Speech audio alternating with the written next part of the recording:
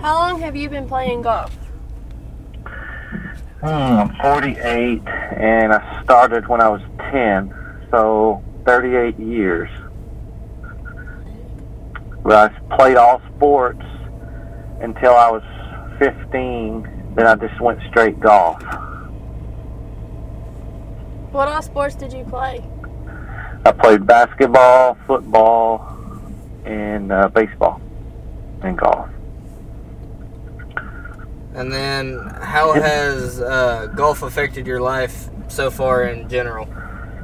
Well, it's obviously is a lot of hard work. I mean, I grew up in a small town in Arkadelphia, and a lot of things wasn't handed to me like they have been to other people. And my parents had to work and scrap to as much as they can get and to help us out. And nothing comes easy. You always have to work hard and put the time in. But you need a few breaks along the way and to help you along and keep going and grow confidence as you play and just believe that you can do something. And that's kind of where we are, and that's kind of where I'm at right now. That's great.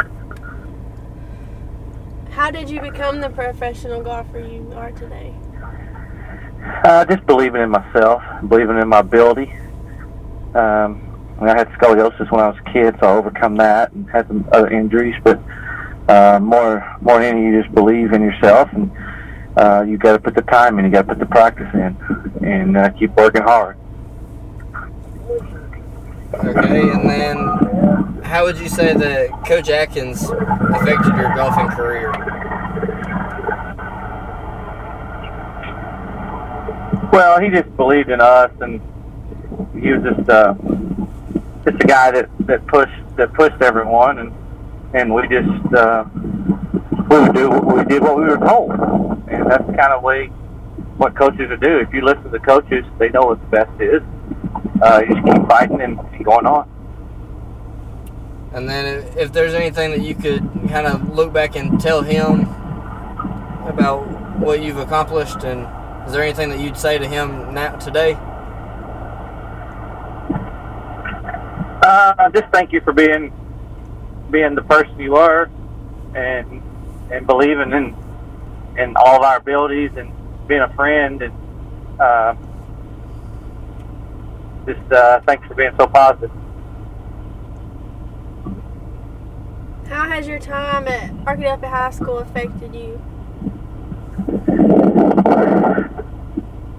Well, I think, growing up in a small town and knowing every single person, when you go to every place you go, everybody knows you, and it's kind of fun and not in a big city, and but more than anything you do, if you're in a big city, or if you're handed things, or if you're not handed things, and you're in a small town, you just gotta scrap, and you gotta work hard. You gotta believe in yourself, and be positive. Do a lot of positive things, no negative things, and just having fun. Have fun more than anything. And how was your experience at Henderson? How did that affect you as well? Well, obviously Henderson gave you a scholarship to play golf, and I wanted to go to the next level. I know a lot of guys did not want to go to the next level, and I didn't really care much about school, but Dr. Dolores White told me there's more than golf, son. So I had to get my degree. She made sure I got my degree, and on top of it, I had the chance to play golf for the school, and we had some wonderful teams, and to balance those two out was really nice. Probably wouldn't have made it without her and Kathy Muse just pushing me through college and getting my degree, because in professional sports, you never know if you're going to make it. And, like I said, you got to have some breaks, and you got to have some talent, and if you don't make it, you got to figure out something to do. And if you have a degree, you can fall back on that. And that's what I stress with my kids now, and even some of these young kids that ask me about how easy is it to be a professional golfer or a professional athlete, or how hard is it. And the main thing, guys, just get your degree. And once you get your degree, then you can focus on something else, and you can always fall back on that going down the road if you need to. Okay, and then in a way, would you consider yourself, coming from a small town, a hometown hero?